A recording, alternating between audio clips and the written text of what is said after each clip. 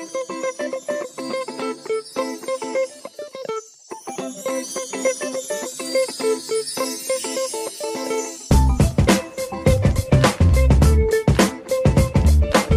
Venters, welcome to another episode of Behind the Mic. This is a Vent music podcast series hosted by me, Freddie Cocker, and presented to you by Vent, a place where everyone, but especially men and boys, can open up about their mental health issues, break down stigmas, and start conversations. Each pod, I check in with artists across different music scenes in the UK and beyond. We talk all about their musical journeys, their artistry, and most importantly, the person behind the mic. In this episode of Behind the Mic, I'm checking in with UK pop artist Jade Morgan Kelly. I came across Jade through a covers medley video she did for BBC Introducing, which led me on to her absolute smash hit, Reason to Stay, featuring Jarky Mono. In this episode, we discuss how Jade got into the music industry from her diploma at the British and Irish Modern Music Institute, or BIM, in London, through to her undergraduate degree in popular music performance vocals, right through to starting her music career as an artist now at 22 years old. We also discuss the pressure of TikTok and the need for artists to be posting on it to build their profile on a consistent and regular basis. For Jade's mental health, we discuss her people-pleasing trait she has had throughout her early life and adolescence, where it originates from, why she does it, and how she's trying to get control of it and overcome it now. We also discuss her experience of therapy, which she's done since university, and her personal growth she's done since COVID-19. So get yourself comfy and have a listen as I go behind the mic with Jade Morgan Kelly. Jade Morgan Kelly, welcome to Behind the Mic. Thank you so much for taking the time to check in with me. This is basically the equivalent of me doing a podcast from a hospital bed because I am currently bedridden, not able to do much. And my mental health state is probably not in the best state anyway either, as the listeners will know by the time this comes out. I came across you through your amazing BBC Introducing video medley that you did, and I obviously took a deep dive into music after that. I was very keen to have you on. Here we are. How are you? I'm okay, thank you very much. How are you? Apart from being yeah, the honest answer to that is probably not great. So, but we move.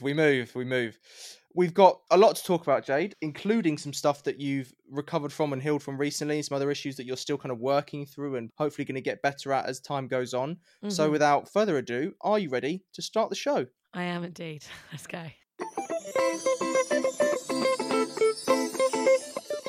Let's start behind the mic, as we always do, by talking about your music journey, Jade. Mm-hmm. So I ask all my special guests this question first. Take me back to how your love affair with music began. Who are some of the artists you listened to growing up? What impact did they have? And when did you first start singing or playing instruments? Well, it's going to be the most generic answer, but I've been singing ever since I can remember, like every singer. But yeah, I think my household is extremely musical. My dad is a bassist. He was in a band when he was younger. He toured Europe. He was in a really kind of cool indie punk band. So that's kind of where my love for music started, because he constantly got guitars and basses all around the house. And pretty rowdy house then, I imagine. yeah, pretty much. My mum and dad are ultimate ravers. So constantly in my house, we'd have parties all the time.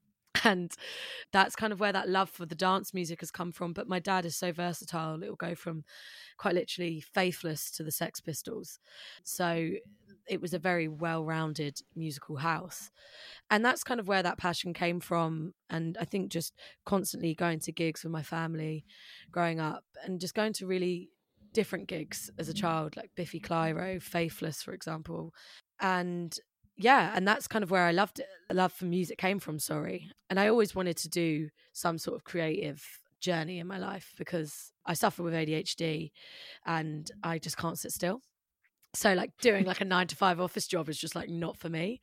And being this kind of crazy hyperactive child that I get reminded that I was like, music was that balance for me and kind of calmed me down, but not in a bad way. It makes my brain work more. So you can hyperfocus. Yeah. Because I struggle with focusing on important things, should I say. We'll come to the ADHD, I guess, a little bit later on in your podcast, Jade, but just tell me about how you made the transition from, singing into SingStar or whatever, whatever the old rock Yeah. band or whatever, the Guitar Hero. How did that lead on to actually taking it seriously and wanting to do it as a professional degree? Because I imagine a lot of people, maybe your parents or maybe kind of other people in your family, might have said, well, yes, pursue it as a career if you want, but choose something else for your university degree maybe. Was there ever that sort of discussion, or was it always kind of do your thing and go to BIM? I'm like extremely grateful to say that my mum and dad have always been like my biggest supporters, and that's all they ever wanted for me. When I was in that transition from GCSEs to A levels, I was like, I'm going to do A levels, I'm going to do politics at sixth form. I'm going to do politics, music, and I think it was psychology or something like that. I can't remember. It's so long ago now. And my dad was like, you don't want to be a politician, do you? And I was like, no, not really. And they were like, so why are you trying to stick out A levels? Like, it's not for you. And they were always rooting for me in my music career. And then I came across BIM, I think about 2 months before we were meant to start school again in September. And I just went down for an audition with my mum and dad, and I got in, and I was like, fine, that's what I'm going to do. Because I didn't want to go to a local college around here because I just felt like it wasn't for me. It wasn't grabbing my eye. It didn't feel like that really authentic musical kind of start. So I'm extremely grateful I found BIM. And even my grandma, she was like rooting for me in my music career because all my cousins done quite serious degrees, like teaching degrees or economics. And I was like, yeah, I'm going to come through and do a music degree. And I thought she would like hate it, but she loves the fact that I was doing it. Because my brother as well, he does quite a serious job now, but he wanted to be a golfer. And my mum and dad were like, fine, be a golfer. That's fine. So I'm so grateful that I've got the parents that want this for me as much as I do.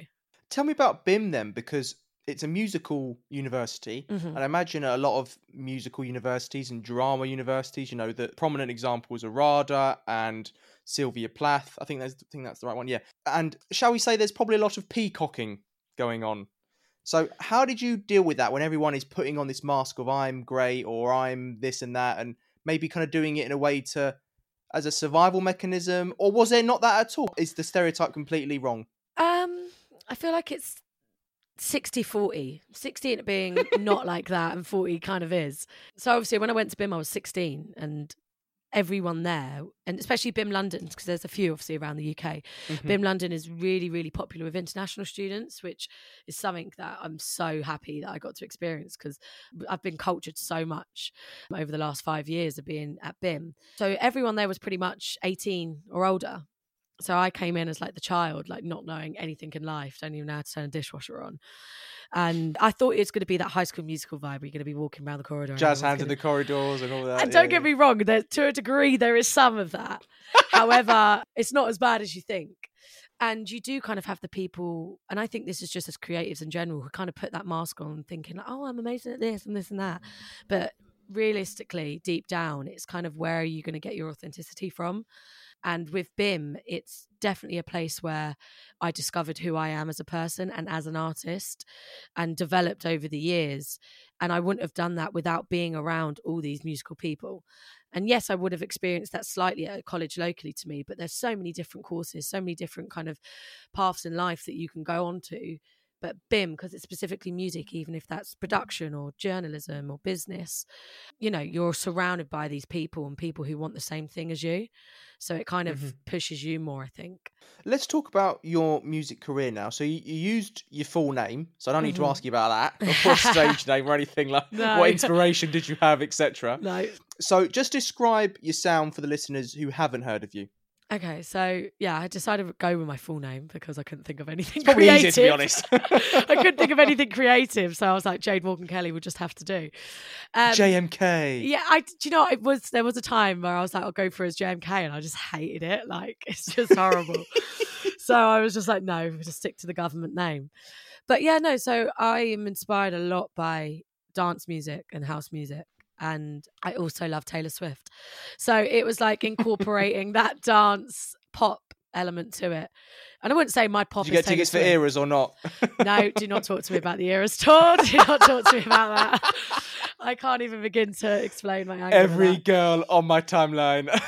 I don't. Honestly, it makes me... I can't. That's another topic for another type of podcast. Yeah, another podcast, mate. But yeah, no, so like I said before, I was brought up in this kind of house dance environment, and dance music is my safe place. And like, no matter the mood I'm in, I can listen to it like 6 a.m. on the way to work, I'll be like pure techno set, like listen to it on the train. Ben Clock, mate, at 4-hour mix. It will be like Michael Beebe at Solid Grooves in Ibiza, an hour Jesus. mix. 6 That's a.m. intense for 6 a.m. But yeah, no, I just love it. And I love pop music as well. And I think there's this kind of negativity around pop music, and like they're not good enough for like, or they're not creative enough as other genres. And I think pop music is great, and I love to incorporate that. So that's why I kind of say that in pop dance, like Anne Marie, Becky Hill, Gracie, Rudimental vibes. There are a few of my inspirations, but also because I grew up like listening to indie kind of punk as well. I've got like inspirations from Joy Division, The Clash, and stuff like that. So I like to say I'm well-rounded and like kind of where I get my inspiration from and what I want my sound to be like. I want to be me. I want to be Jade Morgan Kelly. I don't want to be a Becky Hill, as much as I love her, but I do think there's only one Becky Hill, and there will only ever be one Becky Hill. But I will definitely say that she's one of my hugest inspirations and kind of how I've got to where I am now. If there's a message for this podcast, is there's only one Becky Hill. So there we go. One question I always ask to my guests on Behind the Mic, Jade, is about the realities of the music industry on artists for their audience, for their friends, for their family. Now, you're in a unique position of being in the industry as an artist, but as we were speaking off air, you also work in the industry in your full-time profession, shall we say. So how do you strike that balance? And just tell me about some of your experiences here that the listeners might want to know about. So I think there's a lot of imposter syndrome within the music industry. And I do think that's in any industry, if that's creative or not. And my track that I released back in March called I'm Still Trying is pretty much how I constantly just act like I'm okay. Sounds like my love life. It's actually the first song I've written that's not about my love life. My life's a living joke. Oh, God. Well, listen to the song. It'll make you feel better. I'm Still Trying. I came off last summer. I'd done such amazing festivals. I'd accomplished so much, but I just felt so mentally drained, and my social battery was just dead. My creative battery was dead as well. And I just constantly put on this facade that I was okay and that everything's going great, and that, you know, I can put on this show. If I put on a show for people for 40 minutes on a Friday night, like, I can do it constantly. And that's what I think a lot of us creatives suffer with. Our social media has to be happy, and that we're doing so much with our lives, and we're writing and we're doing shows and we're getting signs and getting publishing deals. And more than likely in the reality that we're still working a 9 to 5, barely making rent, but the only thing we want to do is like get our music out there. And luckily that I do work in the industry. So I work at BIM now, which I'm so happy that I do. I still work with like all of my favorite kind of tutors that taught me, and all of my best mates. We all kind of work there at the minute. And I do some like social media freelancing as well. It's nice to see it from that perspective, because I think if you're an independent artist, you need to have that well-rounded knowledge of what's it like behind the scenes in social media, for example. Like, what have you got to do that's going to make your promo pop for your next single, your next gig? Or even just knowing like all of the ins and outs of the business of like PRS, royalties, finance, deals, massive, all of that. Yeah. And I'm incredibly grateful that I kind of learnt that at BIM, but then also get to incorporate it in my job as well. But even like I work in the industry, it's still not enough for me. Like, I want to be that artist. I don't think anything will be enough for me. I'm always just like wanting something more. Which I don't know if it's a good thing or not. We'll see how the years unfold, mate. We'll see how the years unfold. Let's talk about live performance now. So can you take me back to your first ever gig as Jade Morgan Kelly and your process before, during and after the performance? Gosh, I need to remember it now. I think my first like show as me was... My first ever kind of full band live performance was in my diploma year at BIM, and that was at 229 in Great Portland Street. And I done a cover of a Charlotte OC song, and that was an experience in itself. I ate arrabbiata pasta just before, and I realised that that's not a good thing to do, because chili is not great for your throat, and I was just burning all over, and like my nerves and the chili just did not blend well together. And I just remember being on stage like, I'm on fire in the inside right now. And it was a great not like the Kasabian song, literally on fire. Yeah, like I honestly, it was like really weird experience. But that was like my first kind of like live performance, and I remember being so nervous because I never get nervous with kind of like my music thing, but that was intense. Because that was only one song, it wasn't too bad. But my first show, I'd say as me, I was 18. It was actually 3 days after my 18th birthday. And I was still recovering from that 18th birthday. And I remember listening to it now and I'm like, oh my God, them songs are terrible. Like, oh, why did I ever write But that's anything like growth. that? But that's growth. But I love it. I love that I can say that. And I'm sure in 5 years' time, I'll look back at the music that I'm creating this year and being like, what the fuck was that? Like, it's just like, I know that in a good way. In a good way. Yeah. In a good way. But I remember that first show and I just remember feeling so young and like, I've got so much that I can accomplish. But then I was like, I'm not doing enough. I need to be getting people coming down to these gigs. Like, I'm not good enough. And I just think, oh my God, girl, like, look at you now compared to then.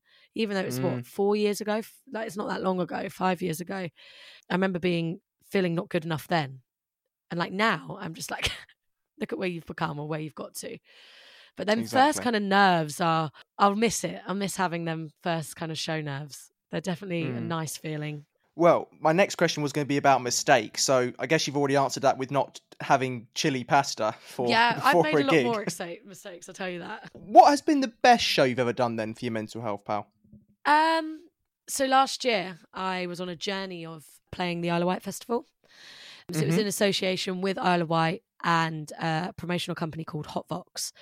And I remember getting asked in the Christmas time, 2021, like, do you want to do these shows and potentially you could play at Isle of Wight Festival? It's like a 3-show kind of thing. You've got the quarterfinal, the semi-final, and then the grand final. But like there was like 12 quarterfinals, 12 semi-finals, and then like 2 finals. And it was like, you know, it was thousands of people applied and there was like hundreds going through these stages.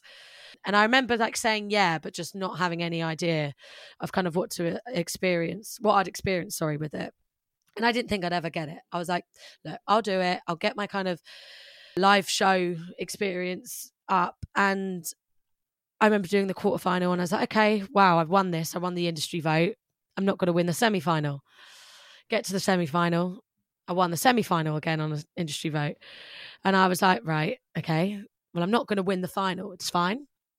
Get to the final. And I have the best friends and family around me. And there was about 80, 90 of them who'd come down to this final for me. And they're my biggest supporters, quite literally. And I get to this final and all the acts in this final are phenomenal because it's like all these like thousands of people have made it down to this like 6-act final. And I remember all the acts were like indie rock and I was pop and I was like, oh my God, only my fans are going to like me. But there's like 6 groups of indie fans that are going to be like, who is this pop artist? Like they're not going to want to listen. They're going to boo me. And I was like, oh my God. And I just remember coming off. The show in itself was just amazing. Like I'm so happy with how the set went. And I remember coming off and just accepting that, you know, I'm not going to win. It's fine. I'm just going to get drunk now because I'd rather be drunk and find out that I've lost. Because I was like the second act of the whole night. And I think it was about 11 o'clock at this point, and it was like they were coming out to announce who won. And I remember just crying. I cried my eyes out. And my partner at the time, he was like, what's wrong? And I was just like, look, I'm not going to win. It's fine. I'm accepted it now. I don't believe in myself at all. And I struggle with that a lot. And it's a journey that's been really hard to kind of come across. But I just was accepting that I wasn't going to win. And I was just crying. And they were like, why are you crying? Like, you haven't even found out yet. Like, why are you sad? And I just remember when they said my name that I had won and I was playing the Isle of Wight Festival, I was just in shock. Like, I was just like, what do you mean I've won? Like, I don't think I was ever good enough or I didn't deserve it. And there were other people who work harder than me or they've gone through much more and they deserve it. But it was just that kind of out of body experience where I was just looking around at everyone, just going mental. My friends were throwing beers in the air. They were chucking me up on their shoulders. It was like a football match. They started singing There's Only One Jade Kelly after that. And that experience was just kind of like, do you know what? I can accomplish things and I can do the things I never thought I'd be able to do. You do deserve it. Yeah, and I do. And when I think about it now, last year was a killer of a year mentally. Even though this year's been 10 times worse. You think last year was bad, this year's been Testify. Worse. It's just like, no, 2023 was like, no, we're gonna beat that one. You know, and I did deserve it, and the hard work and like ethic that I put into it, it's all paid off. So yeah, that was probably one of the best experiences for me in a live performance. And when it comes to the stage, then you spoke there about being on stage with all of these other indie rock bands and perhaps not feeling like either you were going to fit in or you were going to win. So what does the stage provide for you and your mental health, Jade? When I'm on the stage, I'm just like, I'm in my world and only my world. And I care a lot about what people think about me. And that's something that I struggle with every day. However, when I'm on stage, I'm just like, this is my moment. This is my happy place. The time where Westlife's in the background. Yeah, pretty much. But no, like, I'm like, this is my zone and nobody can kind of break me out of that zone. And if people are vibing with me, even better. That just makes me even crazier on stage. But if they're not, I'm with my band, it's my happy place. And I was so lucky and fortunate that the fans that were there for the other shows, the other band, sorry, even though they didn't like pop, they just said like, we thought you were sick. And like, they vibed with me. You're going to get that chances where people are just like, get her off the stage. But sometimes I get a kick out of that. I'm just like, fuck it. If you don't like it, I'm going to do it 10 times more now. I want to quickly come back to the ADHD in the context of this next question, because I always ask my special guests on Behind the Mic about what outlet out of producing, songwriting, singing or playing instruments has the biggest impact on their mental health, Jade. So what would be the answer for you, given that you spoke about ADHD and this hyper-focus ability when it comes to music? So I was always that hyperactive kid. Everyone just thought I was crazy. Don't give her sugar. She shouldn't have Coca-Cola after 6 p.m. Like, type of kid. So I didn't need the sugar, as crazy as it was. But it wasn't until I was in my teens that I kind of realised that I had ADHD. So I'd done like quite a big part of my life not knowing. And my dad was diagnosed with ADHD when he was like 47, I think it was. So that's where I kind of get it from. We all know that in my house. But I'd done well in school. I'd done the best that I could. But I really struggled with focusing or coming home and trying to do coursework. But I'm just in my own world and I could stare at the wall and I procrastinate really, really bad. And I'm like, why can't I focus? And when I was in school, because I was doing well, they never thought I needed support. Because So I you was could getting your mask B's. it. Yeah, a lot I of was girls getting my can. B's and C's and A's and stuff. And like, they thought she's fine. So it wasn't until I was actually in BIM that I got the support I needed, and I got an individual support plan and helped me with all of my essays, because I couldn't focus. Even though it was something I was passionate about, I couldn't put my mind to it. And I used to get angry. I was like, maybe I'm just lazy. This is just me being lazy and I've got no work ethic. Because my friends around me, bearing in mind they were all over 18, some of them were like 25, I was 16. They've already done degrees and they were doing a diploma course as a 1-year kind of music course. They were smashing out these essays and stuff. And I'm like, how are you getting this done? And the only kind of place where I felt focused was in the studio. And it's the only place where I still get distracted, don't get me wrong. Like, I can go off on a tangent big time. But it was the only place where I could really focus on what I wanted to do and what I was trying to do, or what I was trying to write about, or what my mood was. And I feel like, because I felt like the only one with like ADHD back at home, being in a creative environment, there's so many neurodiverse people, and it's so just like, many, pal. So like, it's actually shocked me how many male and female artists I've interviewed who've either got diagnosed ADHD, think they might have undiagnosed ADHD, or just symptoms of it as well. Yeah. And like, one of my bestest friends, me and her, like, we speak so much about this. She's neurodiverse and she was only diagnosed with autism last year, I think.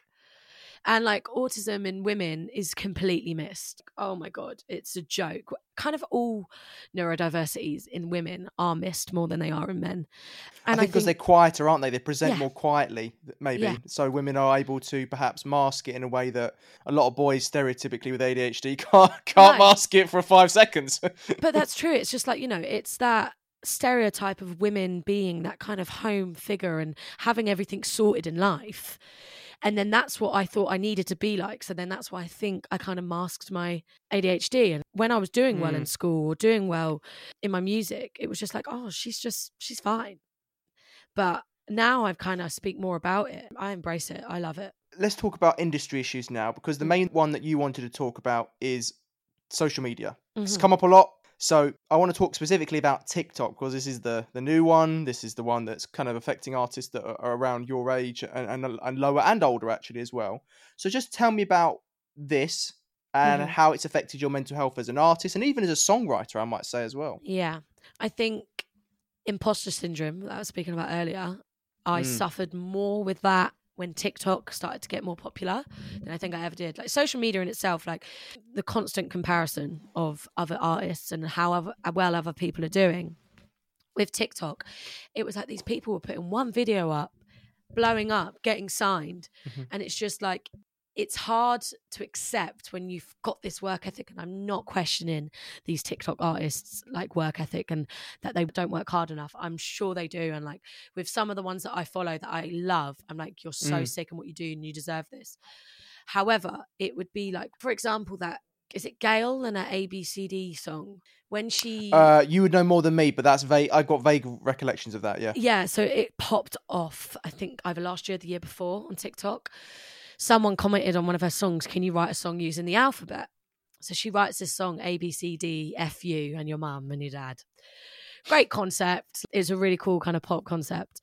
Turns out the person who commented on that was marketing from her label. And then it was all pushed. Of course it was. Yeah, and it was all like an industry plant stuff. And that's what I find hard. Like I try so hard with these TikTok trends and constantly like, let me sit in the car and like show my dad my songs. But you've got to be so creative and individually creative. You can't copy all these trends. However, you kind of can like take ideas from them. And I try so hard to kind of get this like TikTok, and it's just like so difficult to pop off. And you'll see some of these people that will upload the most boring, generic TikTok viral song. And like it says, it will go viral. And it's just like, I think the industry has lost that individuality and the creative side of it being raw now with social media. And it's like labels, and if you're trying to make it, it has to go viral on TikTok. Otherwise you're not doing well enough. And I even see like artists to them, not to you, but to them, I should say. Yeah, to them, not to me. And like, I see like these big artists like Ed Sheeran, Lana Del Rey, they're like, we're not writing stuff for TikTok. Like, even though labels will be pushing them to write stuff to go viral on TikTok, they're like, no, that's not what we want. That's not the kind of authentic music we want to put out. Adele said this the other day, didn't she? Yeah. In her sort of own way. She was saying, well, I don't want to be writing songs for my children. I want to be writing songs for the over 30s because that's my life experience. And obviously there is a counter argument to that where it's like, well, Adele is swimming in bank vaults of cash, so she can say that. Of course. but which is fair enough. But she has got a very good point in that it is making artists either try and fake authenticity, which is impossible to do, or try and create some sort of version of themselves that isn't authentic, but they're trying to. Yeah, and that's what I think a lot of artists have suffered with on TikTok. It's like you're molding yourself into someone you're not. And I try and hold on to my authenticity as much as I can on TikTok. I try and just be me. And it's like, you're never going to get anywhere trying to be Katie Baser. Katie Baser is sick in what she does. Like I said, there's only one Becky Hill. There's only going to be one Katie Baser that's going to write a song called Friendly Sex or You're Not My Ex, You're Just My Why. And when I see people trying to copy that, it's just like, no, you need to find your own niche. And it's so hard. Like, I think I found my sound now, but every day I'm like developing even more. And once you've got your niche, that's great. And just know that if you have found it, you can become so much more. But I think don't try and copy everyone, because you're never going to get that fan base, or you might get a small fan base, but then you're going to get a lot of people going, oh, well, you're not so-and-so, you're not them. And just be proud of your own kind of creativity and your own niche. And you won't last either. If you base yourself on another artist, then, you know, another artist will come up quickly, you know, after you. It will sound a bit like you, and then they'll jump onto that. So it's never going to engender longevity in the industry, is it? No, not at all. Let's reflect on your music journey so far, Jade. So what has it taught you about yourself? I think so. I never thought I was an independent person. You can use a dishwasher now, can't you? I don't know how to turn one on. I don't know how to Don't turn answer that. I can fill it and I can empty it. I can't turn it on. But that's fine. If I can fill and empty, someone else can press the button, right? There we go. Teamwork. But yeah, I find that I'm quite needy, or I need to be around people. However, in the last year, a lot has changed in my life, especially in the last 7 months. A lot has changed in my life. And I've realized I don't need people to do what I'm doing. And I don't need people to be happy. I can be happy on my own. I think where my music has really started developing the last few years. I was with my past partner, and I thought I'd never be able to kind of make it without him, or I wouldn't have any creativity without him, and I wouldn't be able to do anything on my own. And since being on my own, my music has just got so much more independent, and like I feel like I know who I am now. And like I said, growing up quite needy, I'm needy with my family or anything like that, but my music is the only thing that makes me feel like I am who I am. It's my own thing. I don't need anyone else to make it, if that makes sense. You need me, man. I don't need you. Pretty much. That is an old school Ed Yeah, Sheeran song now. that's a Jesus brilliant Christ. song. But yeah, I think it's just accepting that it's cool to be on your own, and me having my music, that's me. That's who I am, and I don't need to be surrounded by people to feel happy, even though I've got the best kind of group around me. I'm so proud of who I am and who I am as an artist, and that this is the career that I want to take. We've talked all about your music journey as Jade Morgan Kelly, not JMK. Let's talk about your own mental health journey now, Jade. So I ask all my special guests this question on this topic first too. Take me back to early life, childhood, teenage years, and looking back, were there any early mental health experiences? Who's the Jade we meet here? So yeah, growing up, I lived with my mum, dad, and my brother, and we're very tight as a family. We're more like friends rather than mum, dad, which is great. And, you know, not everyone's life isn't perfect, and, you know, there's ups and downs in households. And I think where I didn't speak up when I was a kid about how I was feeling with family problems, that eventually affected me to where I am now. But I'll get onto that bit when I reach at this point. But growing up, I wasn't quiet, as we all know by now. However, I let people walk all over me quite a lot as a child. Still till this day, I do that, but not as much. So I was kind of bullied a lot when I was younger. I didn't really say much when they were horrible to me because I didn't know what to say. I just cried. I was just an emotional person. And then as I was getting older, I started to get a bit of a mouth on me, and I was just like, no, I'm not having this anymore. I think I just kind of had enough of it. And when I was in secondary school, all my friends now are still all my friends from school. There's 25 of us, girls and boys, and we're all Jesus Christ. I know, there's 10 of us girls, 15 boys, and we're still such a massive group. Like, our group chat's called Kings Langley Scumbags. And we're still going. That is a serious group. I mean, not many people have that, pal. No. I mean, when you get past 25, you lose quite a lot of mates. I know, and I'm so grateful that it's still a mix of the boys and girls, and, like, you know, it's not just a small group of 4 girls, and we're so tight. Like, we do everything together. But I was so grateful for them. But still, in other parts of life, I kind of let a lot of people kind of put me down by pulling themselves up, and I thought that was normal. I thought that was the normal way of going with life. It's kind of letting people talk down to you, belittling you. And I think that's kind of made me a stronger person now. However, I'm quite irrational. I lose my temper very quickly. I overthink way too much. Probably after this podcast, I'm going to think I spoke like shit. I have no idea what I'm saying. It's not going to make any sense. People are going to be like, who is she? But my brain Who is she? Quite literally. That's I always, any excuse to bang out the Nicki Big Brother reference. God bless their soul. Quite literally, who is she? Yeah, my brain's at 1,000,000 miles an hour constantly. And I think just not speaking about it as a kid and just constantly bottling things up, it's just not made me good right now. How do you practice boundaries now? Because I'm a people pleaser in recovery myself, you know. So I've been through this. I've been there, I've done it, I've read books on it, I've done all the stuff. How are you going to, depending on where you are, establishing those boundaries, asserting them as well? Because establishing is one thing, but asserting is the hardest thing, because as I've said to many guests, when you assert them, some people get their noses put out of place, and some people that you thought maybe were your mates, they start to fall away a bit, and your true friends really come out. Yeah. People pleasing is my forte, should I say. I love it. No, I don't. I absolutely hate that I've got to do I do it.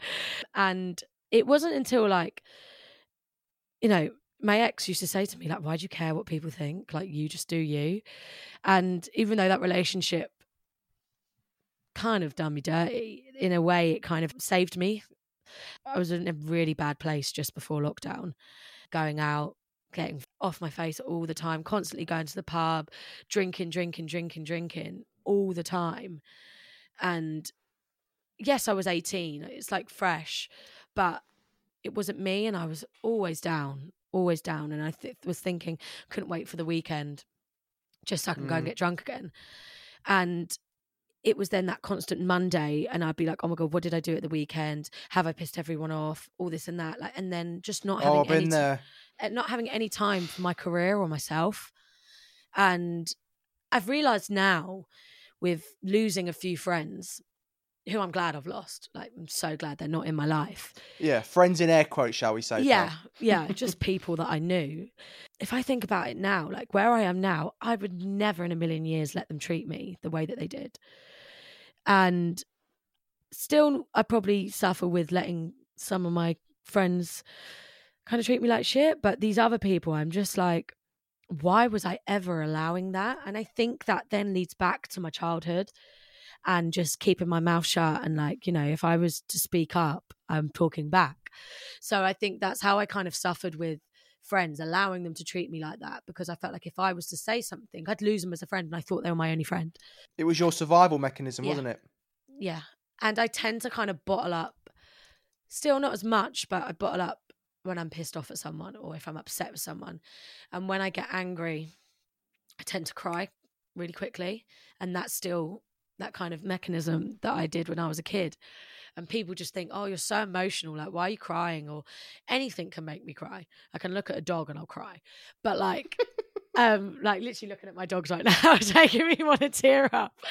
But I thought it was a bad thing being an emotional person or being really empathetic towards people. But it's something that I'm proud of now. It's okay to be an emotional person, but it's hard for me to find the medium of being emotional in a good way or being an emotional person, because I don't know how to deal with the situation.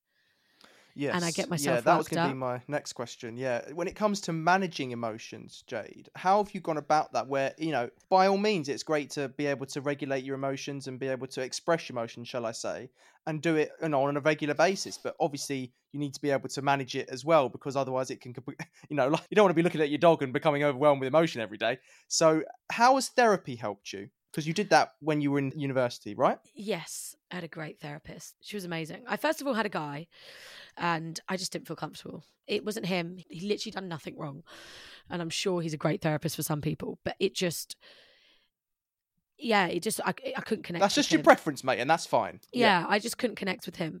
And I eventually got this lovely woman. And when I came in, she was just like, she didn't make me feel like I had to talk about what I've gone through.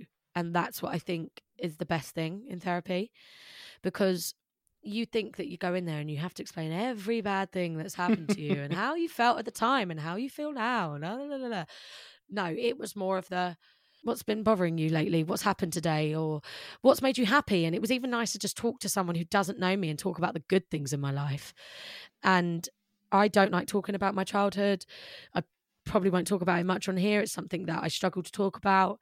And it was nice to be in there. And eventually, bit by bit, I would open up a bit more with her and kind of get really upset. And I think if anyone talks about childhood like trauma, you're going to get upset. But if I talk about it now, I could laugh about it. I'm like, people have gone through worse. If you laugh about it, you own it, pal. That's my mantra. Yeah, but my problem is that I think what I've gone through isn't bad enough, if that makes sense. Even though if I was to explain so you it invalidate to people, yourself. Yeah. If I explain it to people, they're like, Jade, that's not normal. Like, that's not a normal life. Or like, if I talk about experiences now, like, Jade, that's not what people should be going through. But I think because I had a roof over my head, I always had food, I had a loving like mum and dad and brother, what I went through wasn't bad enough. And that's why I feel like I don't talk about it as well, because I don't want people feeling sorry for me. It's a double-edged sword, isn't it? Because I know where you're coming from, because you don't want people to treat you differently, or, you know, you don't want to be in a sort of victim mentality. But at the same time, the downside to that is that you might invalidate yourself and make you feel worse. And I think that then affects me, where I think that I'm not good enough and I suffer with trying to please people all the time. And it's just that constant vicious cycle. And yeah, therapy, I didn't do it for long because unfortunately I got in my head too much about it. well, this was like my therapy in uni. Like, I've gone back to it now, but it was going really well. And then I was just like, I remember going into one of the last session that I had, and I just didn't want to talk. I didn't want to talk about anything. I was like, I said, I don't know why I've sat here and I've spoken to you and I've told you everything. Like, please don't tell anyone. Like, please don't judge me. Like, I just got into this really, really bad, like, mental state where I was just like, no. Like, I don't want people to think that I'm lying or this and that. And like, it was a really weird time. And I don't know why, because I thought it was going so well and I just flipped. And it was just so weird for me to kind of bounce back. And it took me a while to get back to it. And like, my therapist at uni is my therapist now still. So I'm back with her and I feel like I'm talking to a friend, and I don't know what, maybe something triggered me. I can't think of it now. Maybe I couldn't tell you what it was, but I just flipped and I was just like, I can't talk about it. And I just hit rock bottom again. And I think that's also something that people need to realize, that just because you go to therapy, you're fixed. No, not necessarily. Over time. It sounds like some sort of survival mechanism might have kicked in again, pal, from childhood. Probably. And I hate it, because I feel like music is the thing that makes me feel safe. It's the one time I feel like a normal, should I say, like, you know, in quotation marks there, like a normal person, even though there is no normal person. But it's the only time I feel like no one's judging me, no one's looking at me weirdly, no one's going, oh, why is she getting upset? It's just, that is my therapy, and I'm lucky that I have 2 forms of therapy. But yeah, I don't know what phase in my life I went through to kind of hit rock bottom again there. And I think then that's when I was going out every weekend, not taking my career seriously, not taking myself seriously. And then we hit lockdown. And yeah, I then became a different person. You said to me off air that despite the fact that you went into lockdown in an age where I especially don't envy, because I was in a very, very bad place when I was 18, and I don't know how I would have dealt with it back then if I'd had to deal with it now. But you said that COVID was almost a blessing in disguise, because it made you confront, challenge, maybe even overcome a lot of issues that you've been bottling up or dealing with, as we've discussed in this podcast. So just tell me about this period and how you look back on it now, because, you know, some people would say, well, you've lost the best years of, in quotation marks, of your youth. But actually, it sounds like you use that period to come out of it and have the best years of your life, hopefully, going forward. Yeah. So I went into lockdown 18, turning 19 in the April. So it was only in that first kind of few weeks of lockdown. But I felt like I had to grow up a lot earlier than I should have. And that's because of what I was going through in my life. And then also being at uni at 16, all of my friends were older, so I had to be older. And I feel like now I've lost that youth of mine a little bit. And going into lockdown, it was like, I thought I was so much more older than I am now. I'm 22, like so young. I thought like very, at 18, very young, pal. I know, I am young. I'm young, but I thought I was so old, and I still think this now. I was like, I've got no time left. And like all the artists that are coming out now, like 17, 18, doing well, but I'm 17, 18 and I haven't even got anyone looking at me or knowing my name. And going into lockdown, physically, I was unhealthy and I hated how I looked. And for me, I felt overweight. I think it's different for everyone. If you're overweight, if you're underweight, it's all individually different. I didn't feel healthy. Like I said before, I wasn't taking myself seriously. And being in lockdown, so I used to hang around with a group of people before lockdown. Some of them still my friends, some of them not. I was hanging around with the wrong people. They kind of didn't want to do much with their life. And it was like that vicious cycle of just not getting anywhere. And I trapped myself in that. And going into lockdown, I looked at myself in the mirror one day and I was just like, you are just not who you're meant to be. And I ended up obviously having to study from home, and I was constantly in this room, which is like my little studio that my dad built for me in lockdown. And I just became this completely different person of what I wanted with my life, what sort of artist I wanted to be, who I wanted to be physically and mentally. And I think that break, being with my family, like we all said, we had the best time. And I don't take this for granted that I felt that way. I know a lot of people suffered really, really bad in lockdown. And I don't know what God was looking out for me during lockdown to give me it. Don't get me wrong, I had my moments. I felt lonely in my love life, like I hadn't had a boyfriend. Like everyone was just arseholes who I was with. And then I came out of lockdown, going to the gym, working on my music more, writing songs every day, making sure my social media was doing good. And then I met my partner at the time, and I'm very grateful for him as well, even though we aren't together. And I think it's nice to know that I don't hate him, but I don't ever want to see him. Just make that point clear on this podcast. I don't hate him, but you're also an arsehole. No, I spent a lot of time trying to hate him, but it's just one of them things that just doesn't work out. But very grateful for him as well, because I didn't love myself, and he taught me to love myself a lot. And I'm so out of the mindset of not being good enough now. And that's not just from lockdown, it's from 2020 to now, to this day. It's taken me that long to realize that I'm good enough for me, and that's all I ever want. And I think friends, relationships made me feel like I wasn't good enough in my career, in myself. And these last 7 months as well, definitely more so. It's just like, I don't give a shit anymore about what people want from me. I want what's best for me. And I know the best people around me, they want my career for me as much as I do, if not more. And I think that's the best sort of people you need to surround yourself with. The people that want to see you success. They want to see you do well. Succeed, sorry, not success. Success. They want to see you success. They want to see you succeed. And that's the best environment ever. And I'll forever be grateful for that, because I know a lot of people don't have that. But don't think that you'll never find it, because you will. Let's reflect on your mental health journey, pal. So firstly, similar question to the one before at the end of the topic. What has this mental health journey taught you about yourself? That you are independent, you can do things on your own, and you can accomplish things on your own. With the negativity of people who don't like you, who don't want to see you do well, you can do it. And like, if you put your mind to it, you're going to get it. And I used to think everything would have been given to me in this industry. And I realized back then I weren't working hard enough. I weren't surrounding myself with the right people. I weren't mentally checking that I was okay. And I think them weekly, daily, whatever kind of moments where you sit yourself down.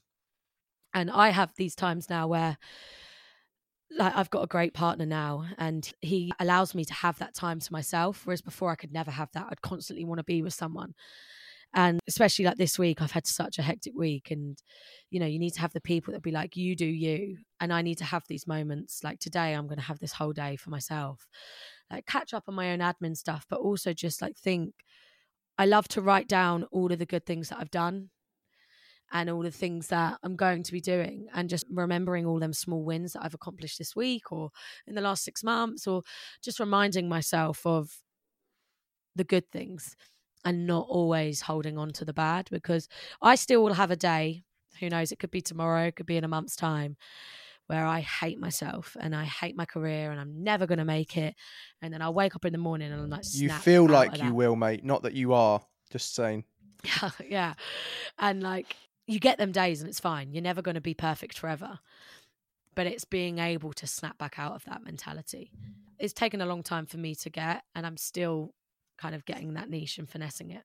You've kind of answered my final question in a way, but I'm going to ask it in a different way. If you could go back and talk to those different versions of Jade, what is the one abiding message you would give her from your experience? I know this might sound a little bit boring and corny, but it's like, everything's going to be okay. I know that there's been so many periods in my life where I just thought I'd never get out of this hell. And I know I'm going to face more difficult paths, and I'll be able to look back again and be like, you've made yourself out of it. Like, you've gotten out of it.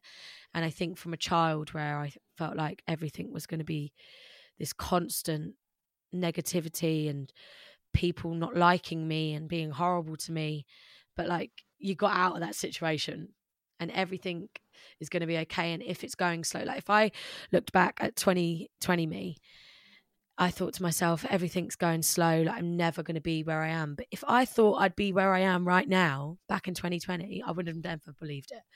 I'd never have thought that I played Isle of Wight Festival. I'd never have thought that I'd be releasing an EP this year, or that I sold out my first headline show of 150 people. And I've got another show now in October, 250 cap that I'm doing while my EP's coming out. I'd never thought I'd be in this place. I'd love to remind her, or not remind her, sorry, I'd love to tell younger me that it is going to work out. And I hope in 5 years' time, when I am more successful, I can look back and like maybe speak to this me and be like, look at where you are now. So yeah, I think that would be my answer.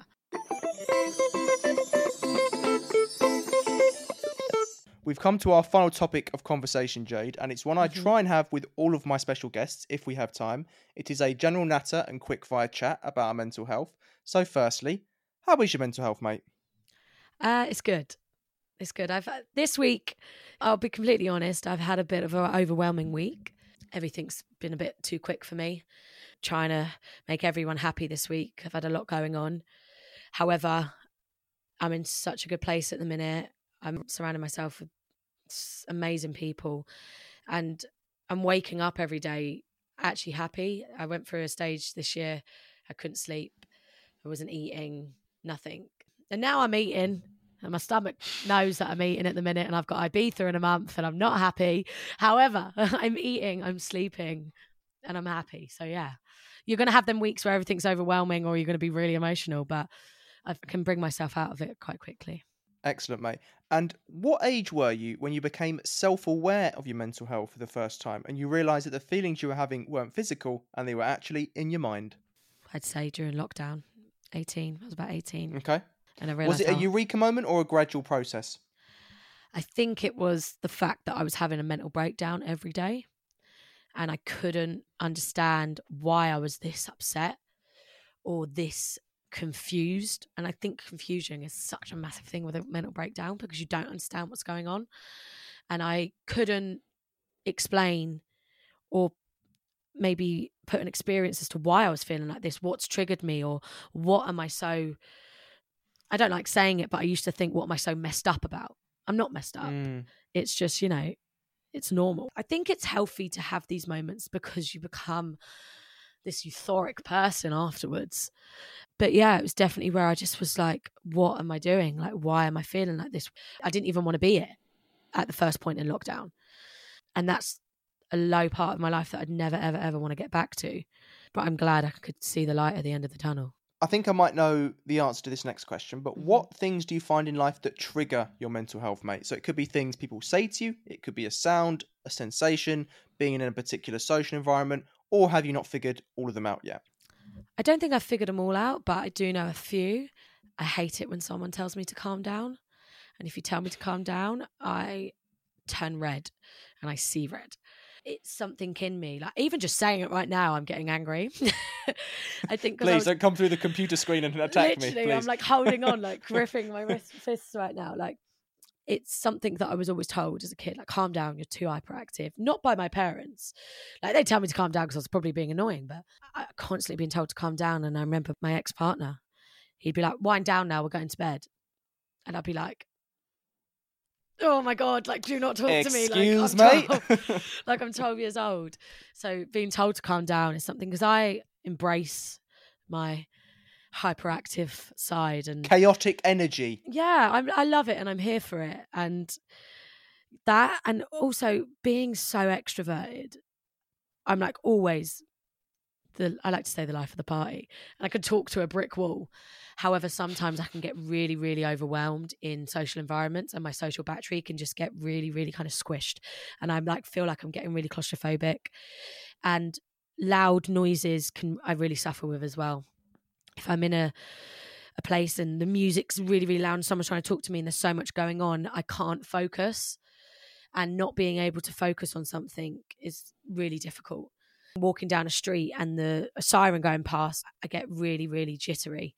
And from living in the countryside to going into London every day, sometimes from like Friday to Monday, I'm back in the peace and quiet, get back to work on the Monday, and I'm crossing the road and I start to have slight panic attacks because I can't deal with all the noise.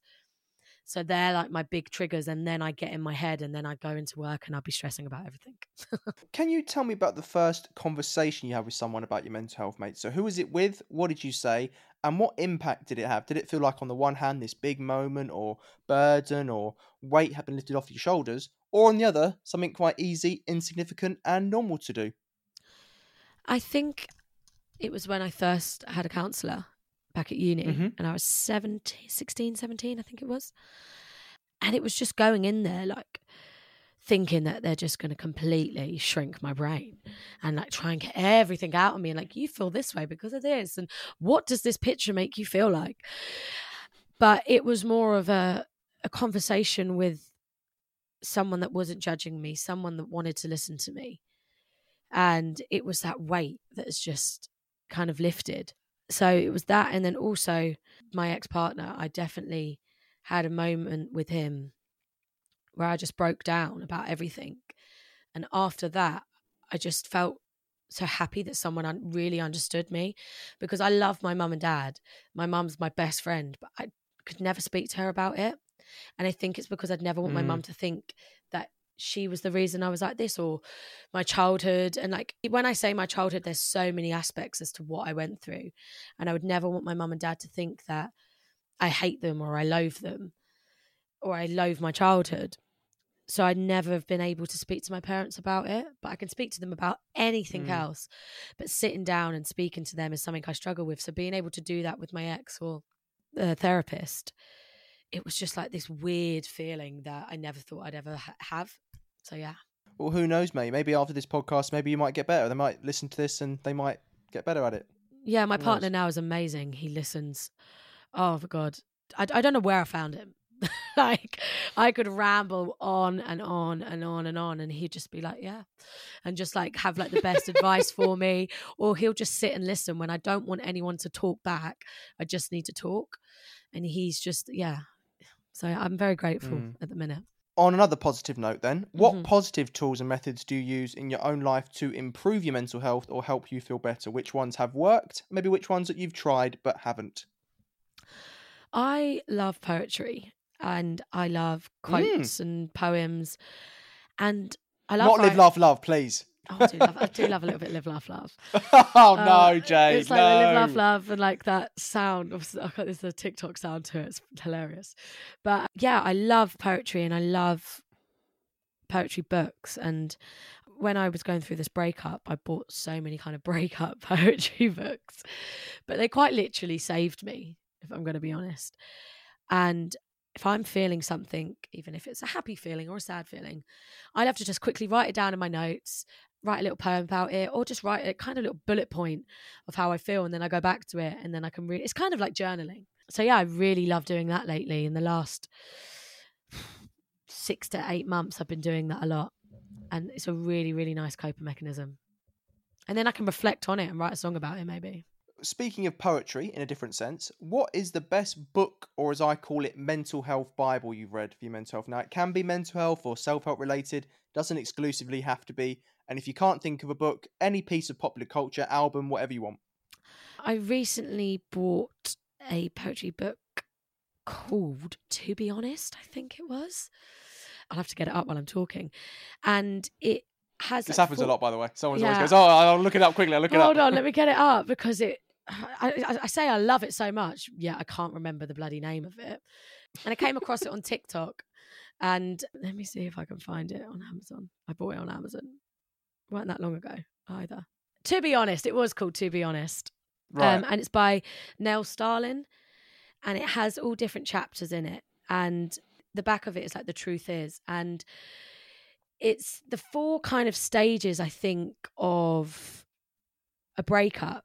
And I read it as if I'm going through the breakup, but then I also read it as like any sort of experience of me that I've gone through.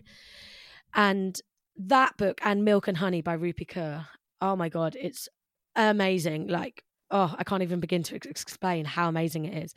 And it's just reading these tiny little quotes or these short little poems. And you're like, oh my God, I felt like that. Well, that's how I feel right now. Like someone else feels like that. And there's going to be millions of other people who have been in this exact position that I'm in. And it's just refreshing. And like, when I've like read like a really sad poem, there was one in To Be Honest. And it was like, I can't think on the top of my head how it goes, but it's just I don't want to make you cry on the podcast involuntarily. Yeah, no, I won't read it. No, but it's reading that, and I remember it, and I'm just like, whoa, that really hit home. And I remember breaking down reading that book, and then like feeling so empty afterwards, like, but in a good way. And I just felt like everything that I was feeling is kind of just, I've just let it all out now. And I love rereading them as well. Like if I'm down, I'm like, I'm going to go to this poetry book, I'm going to read this one quote, and I'm going to be okay afterwards. If there was a mantra in life that summed up your mental health, Jade, what would it be and why? Oh, God, I don't know. You do love a quote and you do love poetry, so you better come up with one here. Oh, God. Accepting that the endings aren't always what you picture them to be, I think. That's a great one. You pulled it off the dome there. Well done. Well done. I am going to say I did take it from the song I just wrote like a month ago called Guide Oh, to okay, Letting Go. that's great. It works. However, it works. And because basically I had that written down. I was like, I need to accept that things aren't going to be how you picture life to be. And then I put it into my song called Guide to Letting Go. But I think, yeah, it took me a while to accept that things aren't what you think life will be or situation will be. And yeah, I think that'll definitely be my mantra. I've got 2 questions left. The first one is, what do you love about yourself? Come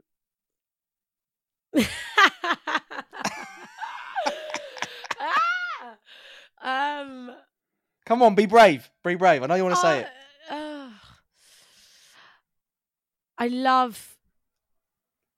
was saying this not actually literally last night with my partner and my best mate.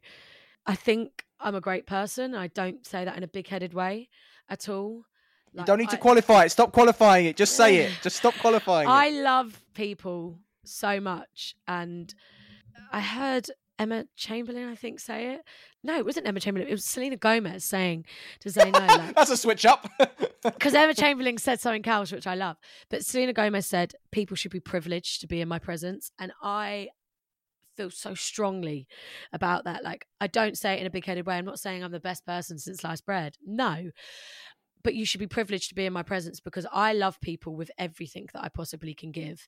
And I fuck up every now and then, but I try to be the best friend, the best sister, the best daughter. And I think it should be a privilege. Everyone should feel like this. You should feel like people should be privileged to be in your presence. So I love that I'm this crazy, outgoing person, but also very soft and emotional.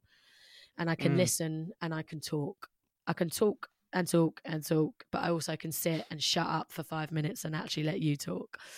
So yeah. That's the balance, mate. That's the hardest balance to strike. Yeah, it's hard sometimes, don't get me wrong, but I definitely do accomplish it. And as a final question, pal, this is a broad one. What more do you think we have to do to ensure people from all backgrounds, all walks of life feel comfortable and safe in opening up about their mental health issues or just their general mental health, if, most importantly, they want to do it? I think now, especially 2023, so normal to talk about mental health. And it's so refreshing to be able to like actually speak to a stranger. You could meet in a pub and just sit and talk about your traumas and just like know that nobody cares. I'd say like even 2018, 2019, it wasn't a strong topic, and that's not long ago. It's not long ago at all. And it was like slowly getting there, but it's just like that. Nobody cares anymore. If like, as where I say nobody cares, like before it used to be shunned upon that you had PTSD or you have depression or you have anxiety. Like nobody really knew what anxiety was. And now it's like, who cares if you've got that? Let's help you. And how can we help you? And like, what is it that's caused that for you? And like, let me be here and be a pair of ears and let you kind of get it all out. And like, maybe I'll make you feel less anxious today. And when I say who cares, I don't mean that in a way like, oh, I don't give a shit if you've got this. I mean like, no one's judging you for being this way. And like my dad is a really, really strong advocate of anxiety and depression in the sense where he talks about it a lot, because he always says to me, he had anxiety his whole life, but didn't realize it was anxiety until about 3-4 years ago, because he never knew what anxiety was.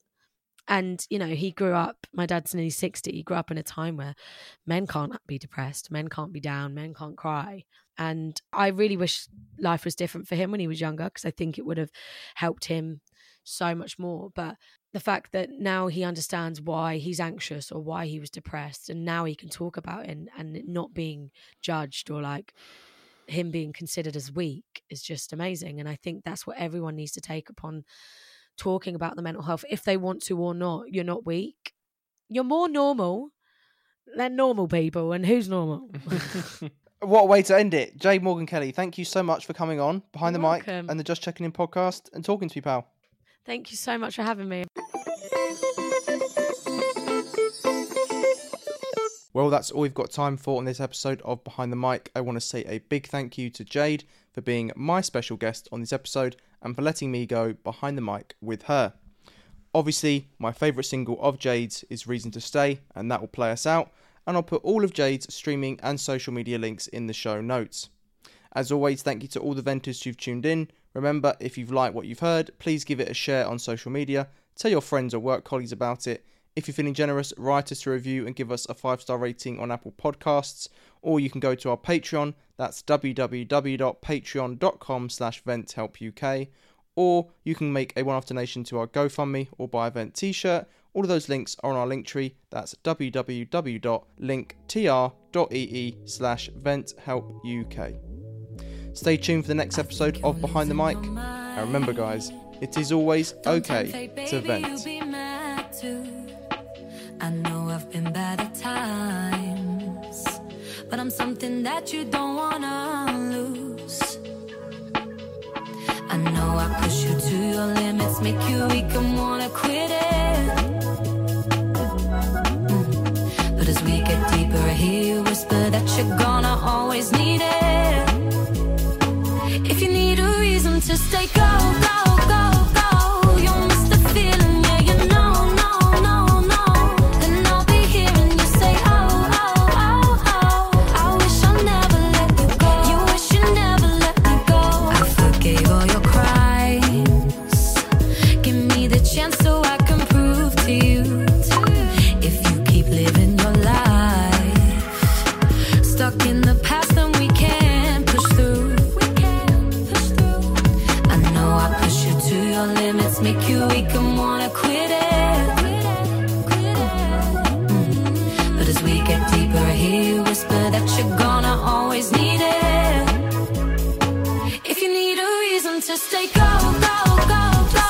You'll miss the feeling, yeah, you know, no, no, no. Then I'll be here and you say, oh, oh, oh, oh. I wish I never let you go. You wish you never let me go. Look, dancing Soho, that's when you walked in with a new man. Talk about chances, talk about low blows. Shit bro, I was only waiting on a photo. Switch postcode, these days I'm leaving solo. I had to dip like Frodo, you know I ain't ever good with FOMO. Gave you so many reasons to stay, these feelings all over the place. I can't tell if you're off your face or acting up cause I'm okay. After all those answers, after all those chances, and you're still here asking if you need a